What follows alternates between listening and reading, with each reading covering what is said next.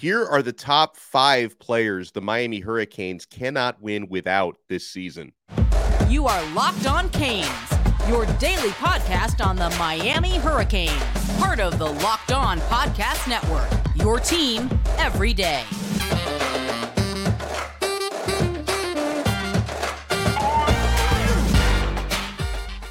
I am Alex Dono, University of Miami alumnus, longtime South Florida sports radio vet, and contributor to allhurricanes.com. And thank you so much to the everydayers who make Locked On Canes your first listen each and every day. Today's episode is brought to you by Bird Dogs. Go to birddogs.com/lockedoncollege, and when you enter promo code LOCKEDONCollege, they'll throw in a free custom Bird Dogs Yeti-style tumbler with every order. So, folks, here are the top 5 players that I believe are essential to the Miami Hurricanes to improve and hopefully vastly improve upon their 5-7 record from last year. I'm going to give you my top 5 in order. And so my criteria goes like this, guys. These are the players who I believe hold the team together like glue, and each of them add a specific skill set that is imperative for making others around them better. So these are the players who they're going to cost Miami wins if these guys get injured or underperform. And then on the flip side of that, if these players do their jobs well or really well this year, they can be the key and the drivers for Miami winning 8, 9, or even more games this year. Okay, so let's start from number 5. Now, it wasn't easy narrowing this down to 5. A top 10 would have been a lot easier, but do we do things easy on Locked On Canes? We don't take shortcuts here on Locked On Canes. So number 5 for me, wide receiver Colby Young. Okay, and there's so much upside on this player. Colby Young's combination of size with that 6'6" frame and the massive wingspan and big hands, his speed. Remember, he dropped some weight to get his body in even better shape and make himself faster. And the catch radius that comes from his wingspan, all of those characteristics for Colby Young, they scream number 1 receiver. That's what he should be. That's what I believe he will be this year. We saw some glimpses of it last year, but it was his first year out of JUCO. The offense was a mess last year, quarterback injuries, all that. So we saw glimpses of it. We didn't see it consistently. And then during the offseason, guys, I got to watch Colby throughout spring football, got to chat with him. I don't believe anybody on that team has worked harder than Colby Young to become even better. His reliable hands, his ability to pull down contested balls can make him this offense's version of what Amon Richards was a few years ago, what Charleston Rambo was a couple of years ago, or even what Reggie Wayne was to Ken Dorsey many years ago. We talked about that with Joe Zagacki last Friday. So Tyler Van Dyke, in Colby Young, he needs to know that when he throws something in Young's direction, he can have faith that Colby is going to come down with that football. And, you know, I know that there are a couple of other receivers we could have strongly considered to put in that spot, but just based on the size and the characteristics, Colby Young is the guy from that receiving core who made the cut for me. And I believe he's going to be Miami's number 1 receiver this year. Maybe Xavier Restrepo will have something to say about that, but I believe Colby Young overall is going to be the number 1 guy this year. So he's my number 5. Number 4, you might be surprised that this is the one I have representing the offensive line here. Transfer center Matt Lee is my number 4 player Miami cannot win without this year. Because first of all, I think people kind of underestimate the quarterback center exchange and how critical that relationship is, and the timing and the calls being made on the line. And Matt Lee, I was so impressed with this guy during spring football. One of Miami's most impressive players, period, in the spring. And he is the anchor and the metronome of that offensive line. And listen, full disclosure, it was hard deciding between Javion Cohen and Matt Lee. And I even considered Francis Mauingoa and, you know, some other. At the end of the day, I think that quarterback center exchange and the relationship that they're building, I'm going to go with Matt Lee there in the number 4 spot. All right, so we get into the top 3 now. These are 5 players the Miami Hurricanes can't win without in 2023. I go with Leonard Taylor, defensive tackle. LT at number 3. So DT, defensive tackle, that is the literal heart of the defense. This player has top 15 NFL draft pick type of upside if he can live up to that this year. And statistically, last year, we had a conversation a couple months ago with a Pro Football Focus analyst about this. Leonard Taylor was statistically one of the most productive defensive linemen in all of college football last year. And really the big reason why he wasn't more impactful than he was, Kevin Steele had him on a puzzlingly low snap count. So I'm expecting the snap count to go up, the responsibilities to go up for Leonard Taylor, and hopefully he lives up to that first half of the first round of the NFL draft type of potential. And he can be really one of the reasons why Miami can improve vastly this year. My number 2, I stick with the defense for this one. Safety, Cam Kinchins. I mean, what do I even need to say about Cam? Cam Kinchins is the best overall player on this team, I believe. He's not the most athletic. He's not the biggest. He's not the strongest, but Cam is the best overall player on this team. And that's a testament to his hard work and his instincts and his film study. And yeah, he is also very athletic and very talented. I don't want to take that away from him either, but he's not even the biggest, most athletic, most talented person in the safety room. And yet he is the best safety. And I believe the best overall player on this team. And, if anything were to happen to Cam Kinchins, or if he were to have like a down year for any reason, Miami's defense would really, really struggle for that. So I'm going to go with Cam Kinchins as number 2. And for my number 1, players the Miami Hurricanes cannot win without in 2023. Why do I feel like I'm going to get angry comments about this one?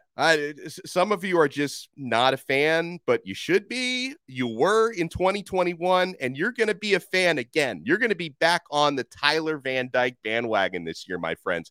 Tyler Van Dyke for me, and yeah, he's the starting quarterback. He plays the most important position on the team. That is the number 1 player Miami cannot win without in 2023, because as we saw last season, if Tyler is inconsistent, which he was to start the year, or if he goes down injured as he did later in the year, there's going to be a major drop-off. This team cannot win 8, 9, or more games this year without a healthy, dialed-in Van Dyke. He's in a new offense under Shannon Dawson, which he learned very quickly, and in spring, he seems to be thriving in. We'll see if that translates to the regular season. This Shannon Dawson offense should give Tyler Van Dyke not only the freedom to go downfield and attack more, it should give him more tempo, which he was very good in a couple of years ago. And it's also, a more friendly system for Tyler Van Dyke to spread the football around. It's not the same, but it's similar, more similar to what he had under Rhett Lashley 2 years ago. And you remember how good Tyler Van Dyke was in 2021 in that Rhett Lashley offense. Not to mention, Van Dyke has better protection this year. More weapons in the passing game, more weapons at wide receiver and running back, and tight end weapons should be good this year as well. And, the way that Tyler Van Dyke, the way that he plays this season, that's also so important because it's going to set the tone for Miami's recruiting. If Van Dyke has a big year and Miami's tossing it all around the yard and scoring points, that's going to make the Hurricanes more attractive for blue chip quarterbacks and blue chip wide receivers for the class of 2024, 2025, and beyond. So TVD has a very important job, the most important job on the team this year. And, I think Jakari Brown has gotten better since last year, but I still think that there's going to be a drop-off from quarterback 1 to quarterback 2, and then your quarterback 3 is a true freshman. We don't want to have to see Emory Williams a whole lot. He's got a bright future, but his time is not yet. Okay, so Tyler Van Dyke, to me, that is the number 1 player Miami cannot win without this year. So it's TVD number 1, Cam Kinchins number 2, Leonard Taylor number 3, Matt Lee number 4, Colby Young number 5. I want to give some of the arguments you guys have with me when we come back, some of the honorable mentions. Plus, how about this? ESPN is giving the Miami Hurricanes football team some respect. When do they ever do that? I kind of feel uncomfortable with how much respect they gave to Miami. We will explain when we come back here on Locked On Canes. Oh, I got my Bird Dog shorts on today. I've got them on, and I absolutely love it. Bird Dogs make you look good. They stretch with their khaki shorts. They're designed to fit slimmer through the thigh and leg, giving you a truly sculpted look. They make my legs look way better than they really do, by the way. Bird Dog shorts do the exact same thing as Lululemon, but they fit way better. They fit way better than regular shorts that are made of that stiff, restricting cotton. Bird Dogs fixed that issue by inventing cloud knit fabric that looks just like khaki, but it stretches, so you get a way slimmer fit without having to sacrifice movement. It really does. Guys, it's like I'm wearing casual khaki shorts that look great, but I feel like I'm wearing athletic shorts. Bird Dogs uses anti-stink sweat wicking fabric that keeps you cool and dry all day long. And guys, I know a good portion of our audience is watching and listening from Florida and South Florida. Folks, these shorts are made for South Florida, and they just feel like summer. Like I can walk around in these Bird Dog shorts looking good and looking casual, but I feel like I'm wearing athletic shorts, or I can hang out by the pool. It feels like I'm wearing a swimsuit. Trust me, this stretch fabric is awesome. They breathe and they keep you cool during these very, very hot, very humid South Florida summers. So I'm telling you, try them out.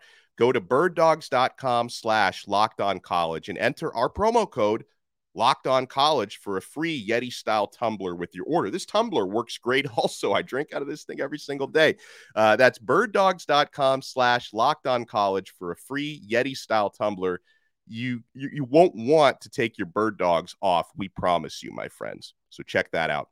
Thank you so much for making Locked On Canes your first listen today. We are available free wherever you get your podcasts and available free on YouTube. And if you want to take your everydayer experience to the next level, make sure you subscribe to our exclusive SMS texting service through Subtext. We include the link in the show description below to join our Subtext community.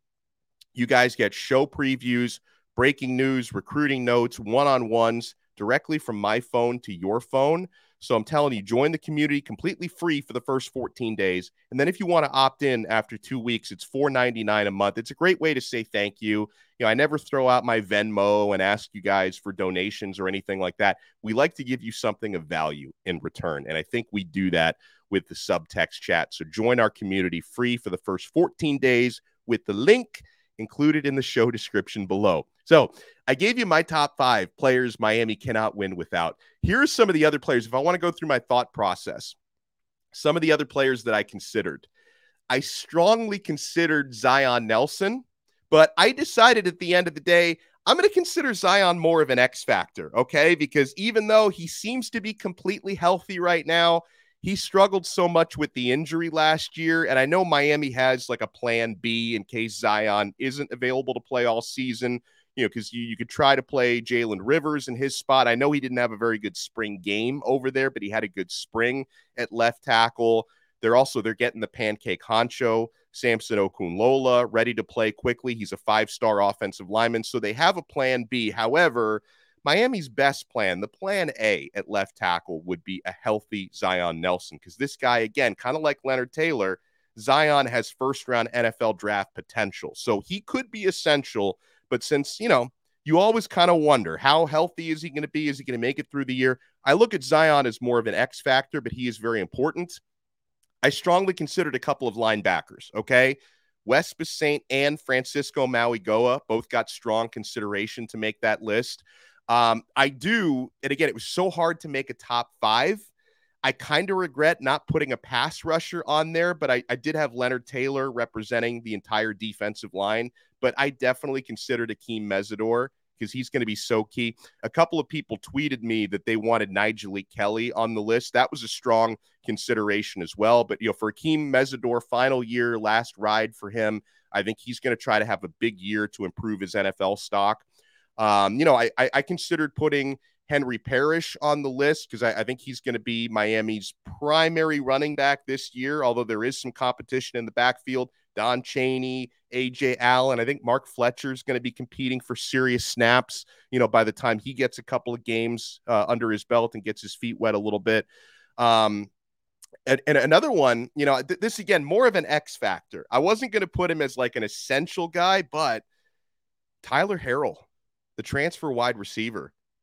I considered putting Tyler Harrell on the list, and a few people did tweet that to me, and someone mentioned it to me in our subtext chat. And it's not necessarily just because of his like production, But with Tyler Harrell's skill set of being one of the fastest players on the team, having that 4.2 40-yard dash speed, the dimension that he's going to add of bringing the top off of a defense and opening the rest of the field up basically when he's on the field, that's going to be really important. So I did consider Tyler Harrell, but at the end of the day, I just thought maybe Colby Young, probably the better representative of the receiving core. And I definitely, full disclosure, I considered Xavier Restrepo because, I don't know if he'll be Miami's leading receiver yardage wise, but in terms of number of catches, I expect Restrepo to be Miami's leading receiver because he's Tyler Van Dyke's safety valve, and they've got this psychic connection. So he's going to be catching a lot of footballs this year. A few people said that I should have just listed the entire 5 starting offensive linemen as my top 5. I thought that would have been a little bit of a cop-out. Now, the O-line is so important. Like, I could have done 4 O-linemen and then Tyler Van Dyke because the O-line's got to keep him upright, which is going to help the team score points and succeed. I see what you did there. The offensive line is going to be so important this year. A few people on our subtext actually said I should have included Dylan Joyce, the punter, in my top 5. I don't know, man. I had a hard time putting a specialist in my top 5, but if I had a top 10, I probably would. And I'd probably put Andy Borregales in a top 10 as well, because guess what? You may forget how important field goal kicking is, but when you've got a crappy kicker and you're missing extra points, which happens, unfortunately, a lot in college, or you're missing 25-yard field goals, that kicker, what is this kicker doing? So when you have, and Andy Borregales is a very good kicker, when you have a very good kicker, sometimes you don't appreciate him that much, but it is, I mean, anybody who lived through the Bubba Baxa era knows how important having a good kicker is, because when you don't, you feel it, okay?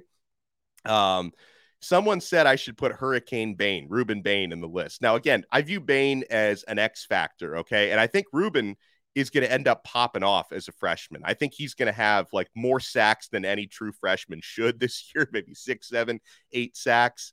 But the way that I look at most of the freshman class, I look at them as X factors. Francis Mauangoa, Ruben Bain, Ray Joseph could be a big X factor this year. Couple of the freshman tight ends could be X factors, but I'm not necessarily going to say that those are like the most essential on the team, but those guys are definitely X factors. So guys, how about this for ESPN actually giving Miami some love? So they did a top 25 ranking on ESPN of the college football teams who have the biggest impact transfer and recruiting classes this year, as in the most newcomers who can have an immediate impact this coming season. Because obviously when you recruit players, some of the players you recruit are like projects for a couple years down the road, like Collins Achiampong, for example, who I don't expect to dominate year 1, but 2, 3, 4 could dominate. And then you bring in guys like Ruben Bain and Francis Mauangoa, who are ready to have like an immediate impact. And then same thing for transfers, right? You bring in transfers, guys like Matt Lee, Javion Cohen, Francisco Mauangoa, Devontae Brown, who are ready to make like a year 1 immediate impact, Tyler Harrell and Shamar Kirk, hopefully. And in that regard, bringing in players in recruiting and transfer portal who they believe will make an immediate impact, ESPN actually ranked Miami number 2. Number 2. They're one spot behind USC. And that's fine. USC had an awesome transfer class and a really good recruiting class. And they actually ranked Miami at number 2. They ranked them a spot ahead of Florida State. Florida State didn't have as good of a recruiting class last year, or this year, I should say, 2023, as Miami did. But they did have an awesome transfer portal. But ESPN still gave Miami the nod over Florida State and just behind USC. So the Hurricanes, they believe, are number 2 in impact, transfer, and recruiting class rankings. So here's what they have to say about Miami. Top impact newcomers, they say. Offensive tackle Francis Mauangoa, no argument there. Offensive guard Javion Cohen. Linebacker Francisco Mauangoa. And running back Mark Fletcher. Now, I thought that they probably left off Matt Lee, who made my top 5 in my players Miami can't win without. And I think they also left out Ruben Bain. I don't know if ESPN nationally really gives Ruben enough respect, and knowing he's a 4-star recruit that should have been a 5-star. So I could add those 2 guys to that list as well. So they say Mario Cristobal returned to his alma mater as head coach and nicely blended the use of transfer portal with 2023 prospects to boost the roster that won just 5 games last year. Francis Malingoa, the number 1 offensive tackle recruit, is a massive, powerful, and agile player who competed regularly against top competition at IMG and looks poised to immediately take a major role in the trenches. The O-line should also benefit from portal additions Javion Cohen, who started over 20 games the past 2 years at Alabama, and, okay, they do give him credit, UCF's Matt Lee, one of the top centers in the country. And then they write about Mark Fletcher. And by the way, I think Fletcher's going to be awesome this year and forever. One-time Ohio State commit Mark Fletcher was a key hometown keep and should immediately get touches, they say. So how about that, man? Listen, I know sometimes we talk about media biases and not giving Miami credit. At least ESPN, you know what's funny, though? They buried it on the ESPN Plus, which I subscribe to ESPN Plus, but you can't even read that whole story on like the regular ESPN.com. You got to get behind the paywall. So the only way that ESPN gives Miami any respect is behind the paywall. On the free site, no respect. Behind the paywall, when you pay, I don't know what it is, $6, $7 a month, that's where you have to actually pay $7 a month for them to give Miami respect. But it is what it is. I will still take it. Got a couple of Twitter questions I want to answer on the other side. We got one about how much of a difference Miami's coaching can make from last year to this year. And we have an angry tweet, not angry at me, just angry in general, about the college football video game. That is this in jeopardy now? I don't really know what's going on there, but I do know I love that video game. And we haven't had it for 8-9 years since we've had the NCAA football game from EA Sports. So we're going to touch on all this when we come back. Keep it locked right here to Locked On Canes. Thank you so much for making Locked On Canes your first listen today. We are available free wherever you get your podcasts and available free on YouTube. We're going to be talking with our friend Bruce Warner tomorrow. So Truth Teller Tuesday on a Thursday. I'm so sorry for moving that around.